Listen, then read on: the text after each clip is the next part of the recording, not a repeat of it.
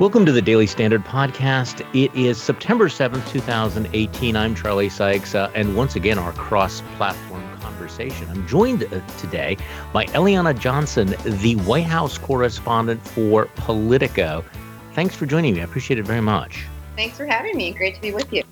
Well, you know, once again, we have a Friday morning where I'm tempted to say, wow, what a crazy week. But I can't remember the last time that we didn't have a crazy week in Washington or American politics. And this week was no exception. One of the distinct pleasures of covering the Trump White House. Okay. Well, I want to talk about Rudy Giuliani's confusing signals about whether or not the White House is whether the president is going to even answer written questions from the special prosecutor. We want to talk about the Kavanaugh hearings a little bit. But, of course, we have to talk about the Woodward book and also this anonymous anti-Trump screed in the New York Times. You and one of your colleagues had a very interesting take on all of this. It will make him crazy. Anonymous anti-Trump screed backfires. What are people saying about the fallout from this piece in the New York Times? You know, I'm not sure what the intention of the piece was, but the thrust of it was that the American people, whatever worries they have about Trump, they can take heart that there are people around him who know that he's a menace and who are working to thwart his worst policy ideas and to rein in his worst instincts. In talking to Republicans, 9 senators on Capitol Hill and other Republicans in and around the White House, they really said, this was known implicitly, if not explicitly already. Obviously, Republicans on the Hill have worked to rein in Trump's worst instincts since he was inaugurated over, almost 2 years ago. But this op-ed is likely only to exacerbate his bad behavior and therefore to undermine the efforts to rein him in and really to be a counterproductive exercise. Yeah, I'm sorry. Further those, I'm not sure that was the intention of the op-ed, but if it was to help the efforts to rein in Trump, it's not going to do very much to help that. Yeah, you have a quote in your piece from a Republican close to the White House saying, what this president did has badly hurt the effort to rein in Trump, and it will make him crazy. Now, if you say to the president, I see where you're heading, but I'm not sure about that, he's going to think, you wrote that. It does strike me that whoever wrote this clearly didn't game this out very well. I mean, unless of course the intention, unless the intention was to drive him crazy and make him do something nuts, which I think is going a little bit too far. They didn't game out the way that this is actually going to play in the real world. Yeah, I mean, it's paranoid people still have enemies, and I think Trump would not be wrong to think he's surrounded by many people who aren't truly loyal to him in the sense that, I mean, the guy did campaign on getting out of bad trade deals, and he's got aides who are stealing documents on his desk that he's asked to be written to pull the U.S. out of what he perceives to be bad trade deals. Yeah, the several things struck me about that op-ed piece, including the fact that we really didn't learn anything new. I mean, this is the kind of thing that has been reported by people who've been covering the White House for the last year and a half. It's going to be, thoroughly documented in the Woodward book. So all it really does is to feed into that paranoia, which, as you point out, is not completely unjustified at this point. So the president is going to be narrowing the circle of people that he trusts and that he listens to. And many of the people who may have actually, you'd use Paul Ryan's phrase, averted tragedies, won't be able to do that anymore. So it's hard to know how things get any better as a result of this. I think that's exactly right. And many people are starting to ask if there's going to be staff changes. And somebody said to me, if you wanted Corey Lewandowski to become chief of staff, this op-ed was a pretty good way to make that happen. I think the president's more likely to get into a bunker mentality and, engage in all the behaviors that people don't want him to. Yeah, if you want Judge Janine as Attorney General, Exactly. if you want Sam Nunberg brought back as what Director of National Intelligence, I kid, but only a little bit here. The Woodward book, of course, is dropping next week, and I think that that's going to have a more of an impact to the extent that anything has an impact, because to the extent that there is anything like a gold standard in American journalism, he would certainly approach it. And I think we've gotten a pretty fair look at what's in that book.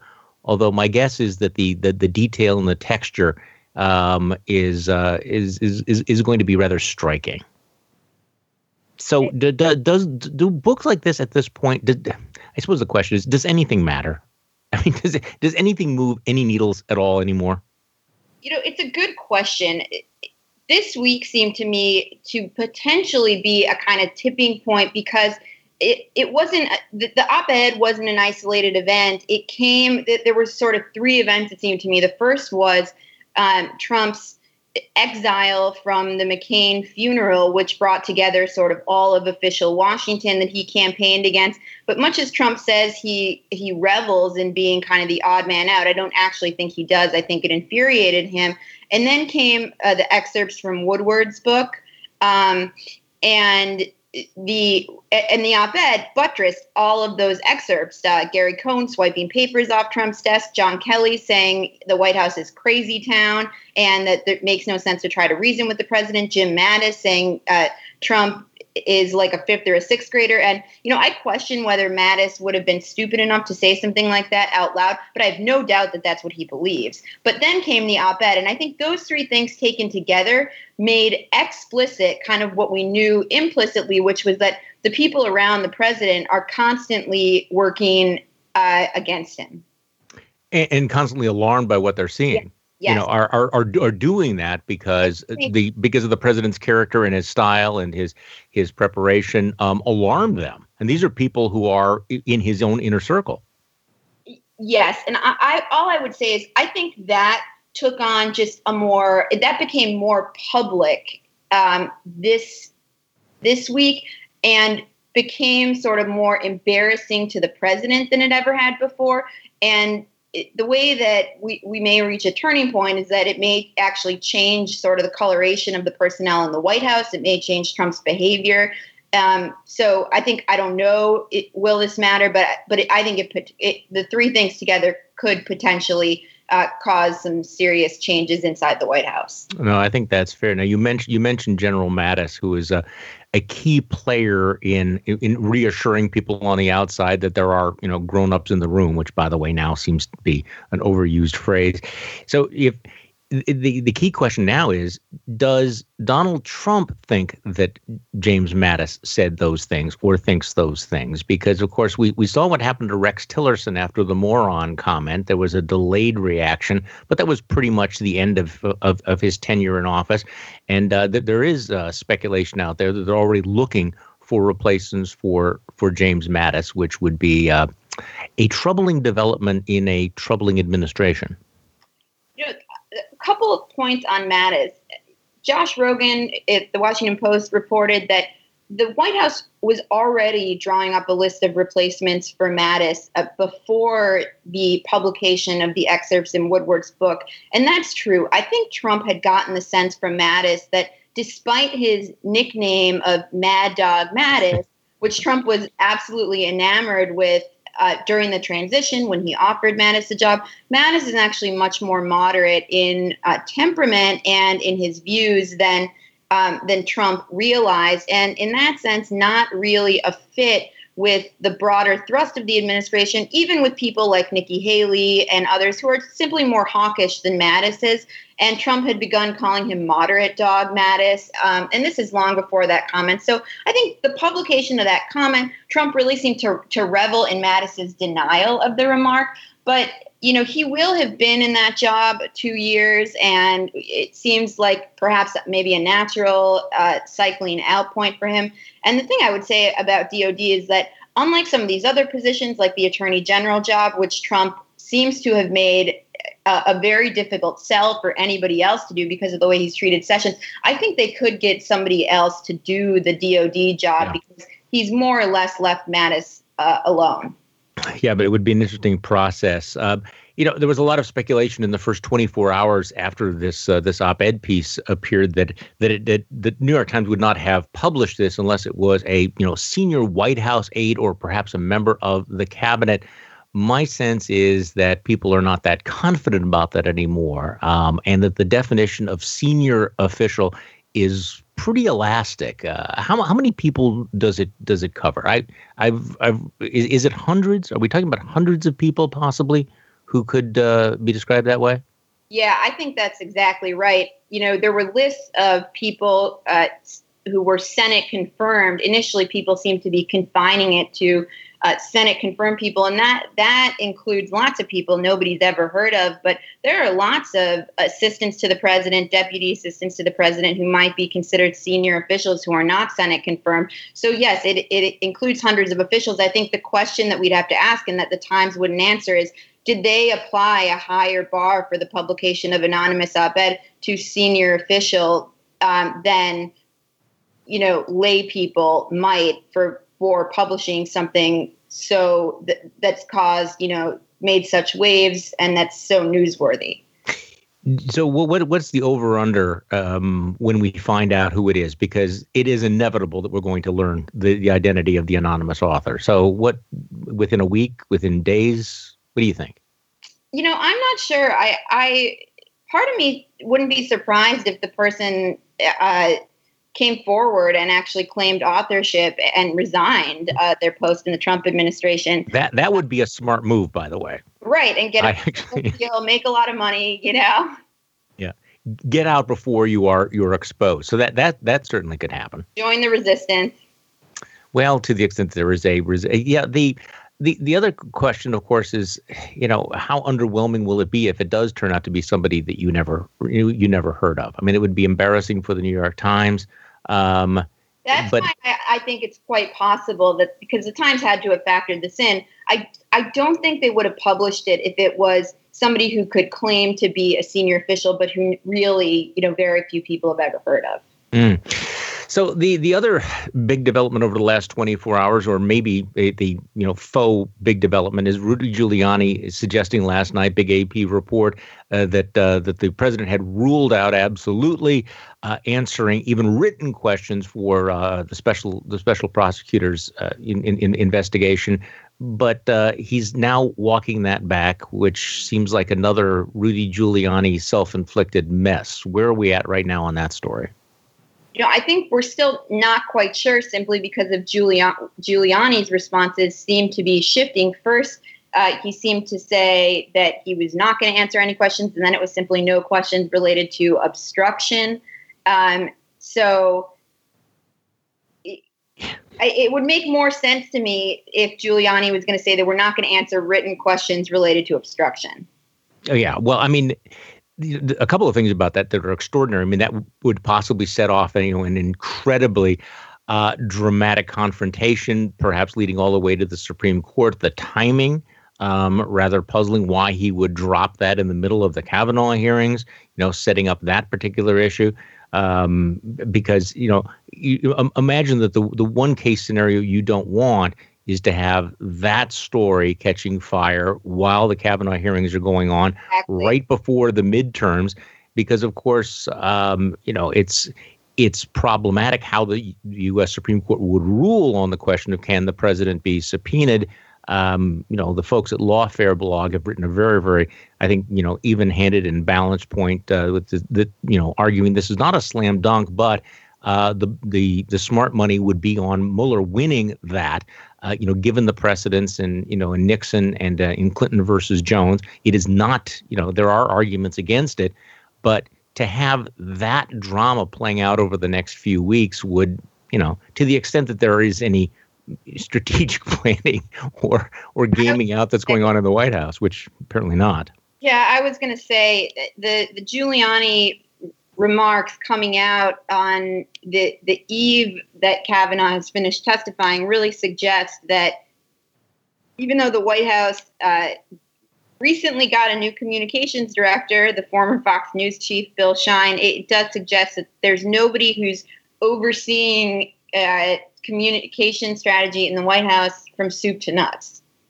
Yeah, I think that's a fair analysis. Well, let's talk about the Kavanaugh hearing, because I think people on both sides of the aisle have come to relatively similar conclusions that this was not the U.S. Senate's finest moment.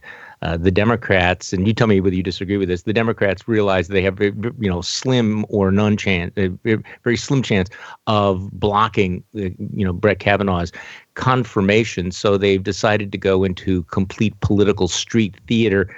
I'm not sure that anyone thinks that this was a particularly edifying show.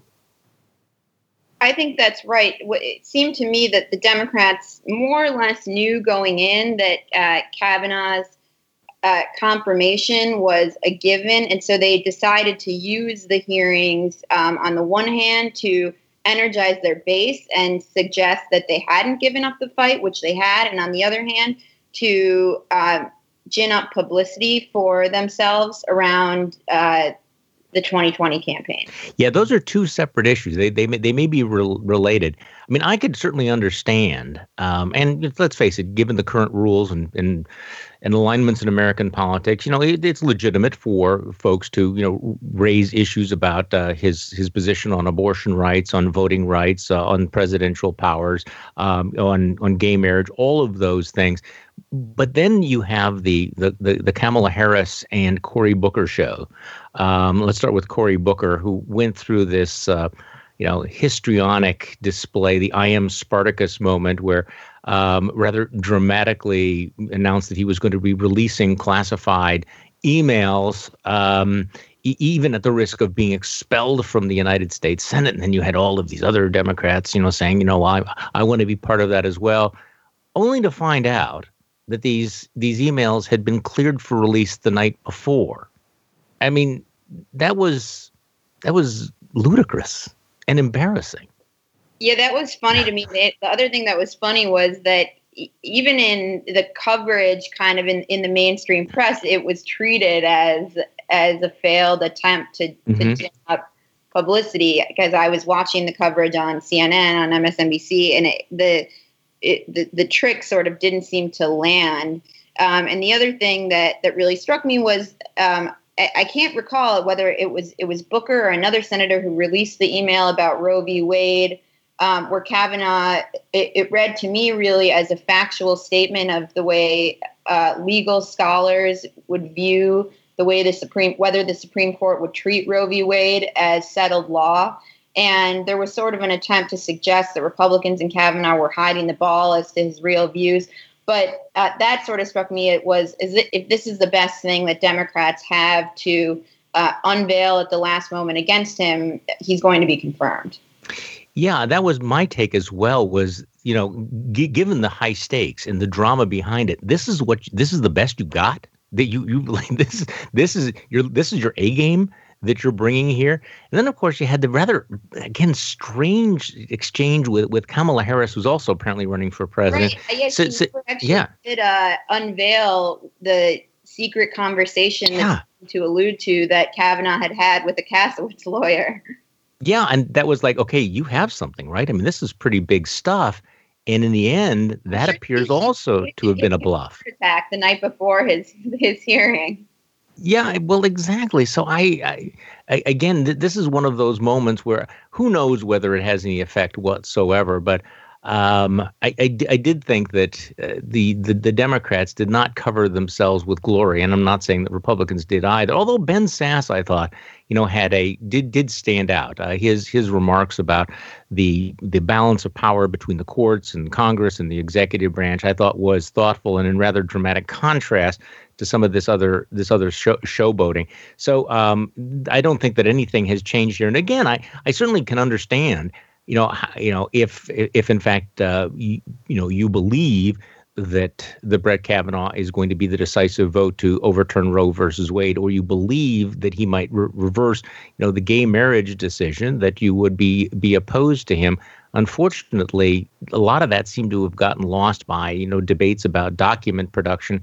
And one of the weirdest moments, we talked about this on the podcast earlier this week, but I'm still slightly obsessed about how everybody in America seems to be just losing their minds. I mean, it does seem like we're having this national nervous breakdown. And one of the examples of that was the viral Twitter obsession with Zena Bash. I'm remembering her name correctly, right? Because it's so Zena Bash, young attorney who was, apparently had her hand in an inappropriate way. What she had her thumb and forefinger, her thumb and forefinger were touching, which became this massive conspiracy theory that somehow she was flashing white power signs or white nationalist signs. And even this morning, it won't go away. I mean, the willingness of partisans in this particular moment in our history to believe the most batshit crazy conspiracy theories is really remarkable, isn't it? Or am I being naive? No, I think that's exactly right. And in many ways, Trump is a symptom. He's both a symptom and a cause, I think, of all of this, because he does succeed, I think, in driving the left totally crazy. But that's also something that he revels in doing. Was an explicit strategy of his and of Steve Bannon's to try to drive them crazy and then say, look how crazy they are. Well, if that is the strategy, they had some successes this week, and I will tell you, I've become used to disillusionment, but there were a couple of people that I had followed who I thought were doing reasonably intelligent and in-depth analysis of the Trump administration, and when I saw that they had completely bought in on all this, the Zena Bash, sending coded messages type thing, I'm going, okay, so. No, obviously, they were willing to set their credibility on fire over this sort of thing. But I guess it's part of this moment where we hate the other side so much that we are willing to believe anything about them, no matter how cartoonish. And even if it's not true, people seem to think, well, maybe there's that whole, larger truth issue. Okay, so maybe she didn't, flash that sign, but she works with Stephen Miller, therefore, which would suggest that the post-truth era has really permeated our politics, and we really saw that this week. Yeah, the other thing that struck me about the hearings was the extent to which they've become a forum for senators to draw attention to themselves and make speeches, and not for nominees to explain their views. I mean, Kavanaugh answered maybe 1 in 10 questions because the Bork precedent led to, nominees don't answer questions. And I have, you say what you will about Ben Sasse. I mean, it may have been a good speech, but I don't really care what these senators have to say. The hearing should not be about the senators. And every senator went on and on and on. And we essentially heard nothing from Kavanaugh in this hearing. Yeah, and maybe they understood that since they figured they weren't going to get anything from Kavanaugh, they might as well showboat. Right. They might as make it all about them. But it was not a great moment for the United States Senate, no question about it. So what else we're now past the Labor Day holiday, which means we're heading into much more intense midterm election campaigning. What are you watching over the next week? What do you think we should keep our eye on? The midterms, I think, they really are drawing close, and I'm just paying attention to the talk of impeachment within the Democratic Party and Nancy Pelosi's attitude to it. I think there is a movement inside the party. I think one of her biggest draws among Democratic donors and the case she will make to remain as speaker is that she's more moderate than the rest of the party, and many of the stars who are being elected in these primaries, Ayanna Pressley earlier this week, who will push for impeachment. And I think Pelosi thinks that's bad politics for the party. I mean, depending on what comes out in the Mueller report. And come November, I think there will be an enormous internal struggle within the party over that. No, I think that's interesting. And of course, in Delaware last night, the progressives failed to knock off a long-term incumbent Senator Carper. Although there was a lot of speculation that this extreme blue wave might take him out, but apparently there are some limits to that. So these things are bouncing around. I mean, you have the progressive victories in places like Georgia, New York, the ones you mentioned, the California gubernatorial race. I'm sorry, Florida gubernatorial race. I'm just, I keep wondering again whether or not, how much more intense all of this can get. Now, today, one of the big stories is, the jobs numbers. Again, really impressive. Unemployment rate down to 3.9%. Wages appear to be rising. On paper, Republicans ought to be running on, it's happy days are here again. But that message just does not seem to break through. And the worst impediment in their messaging is the president of their own party, who will continually distract from that. Yeah, I think a lot of what we've seen is that despite the strong economy and many of the other good signals, that can't drown out the president's megaphone, and which is in all of the chaos that he is broadcasting from it. Yeah, and my guess is that as the Woodward book replaces the op-ed piece as the dominant, well, it already sort of has, but that's not going away. It's it's worth remembering that that's not even released until next week. Who knows what the president is going to do, how far he's going to go in reaction to all of that. Oh, you mentioned the storm over impeachment. The other indication that I think that America is having a nervous breakdown, and I felt this way for some time, are people like, I'm sorry you pick on her, but Elizabeth Warren suggesting that it's time to invoke the 25th Amendment to remove the president. I mean, the 25th Amendment is really a fantasy and a fever dream for folks. And I think it's pretty clear. I'm a Trump skeptic. I'm not a supporter of the president, but the notion that his own cabinet is going to take action against him, that Vice President Pence is going to take action against him, and that 2/3 of members of Congress would vote to remove him from office it's not just fanciful. I mean, it's bizarrely delusional, and yet we have grown-ups in public talking about it. Yeah, I agree with that. And John Kerry was out there saying much the same thing this week. Yeah, in my view, I mean, and I also don't agree with what many people are saying, that we're in the midst of a constitutional crisis and all that. I mean, the Constitution does have a solution for the situation that we're in, which is impeachment. And maybe that will happen, maybe it won't. I'm skeptical of that as well. But I think impeachment is far more likely than the invocation of the 25th Amendment, which I agree with you is not going to happen. Are you confident that we won't have a government shutdown between now and the midterms? The president seems to be backing off on that. I'm 80% confident. What's the 20%?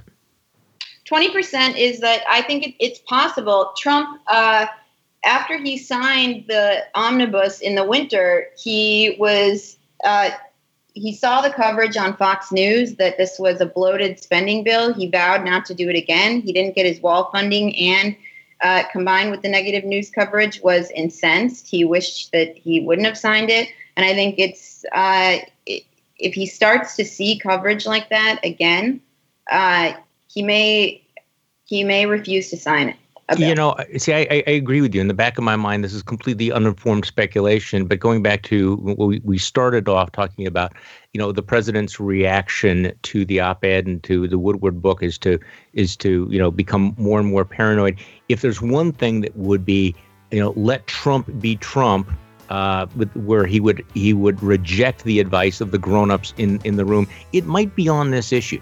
And if he feels he needs a major distraction, this would certainly be it. And so I certainly can see this, and I could certainly also imagine, his supporters in conservative media rallying around him to have sort of something to get their hands around. But again, I think you're 20%. Maybe I would go to 25% on that, but who knows? Eliana, thanks so much for your time this morning. I appreciate it very much. We've been talking with Eliana Johnson, the White House correspondent for Politico. And thank you for listening to the Daily Standard Podcast. I'm Charlie Sykes. We'll be back on Monday, and we'll do this all over again.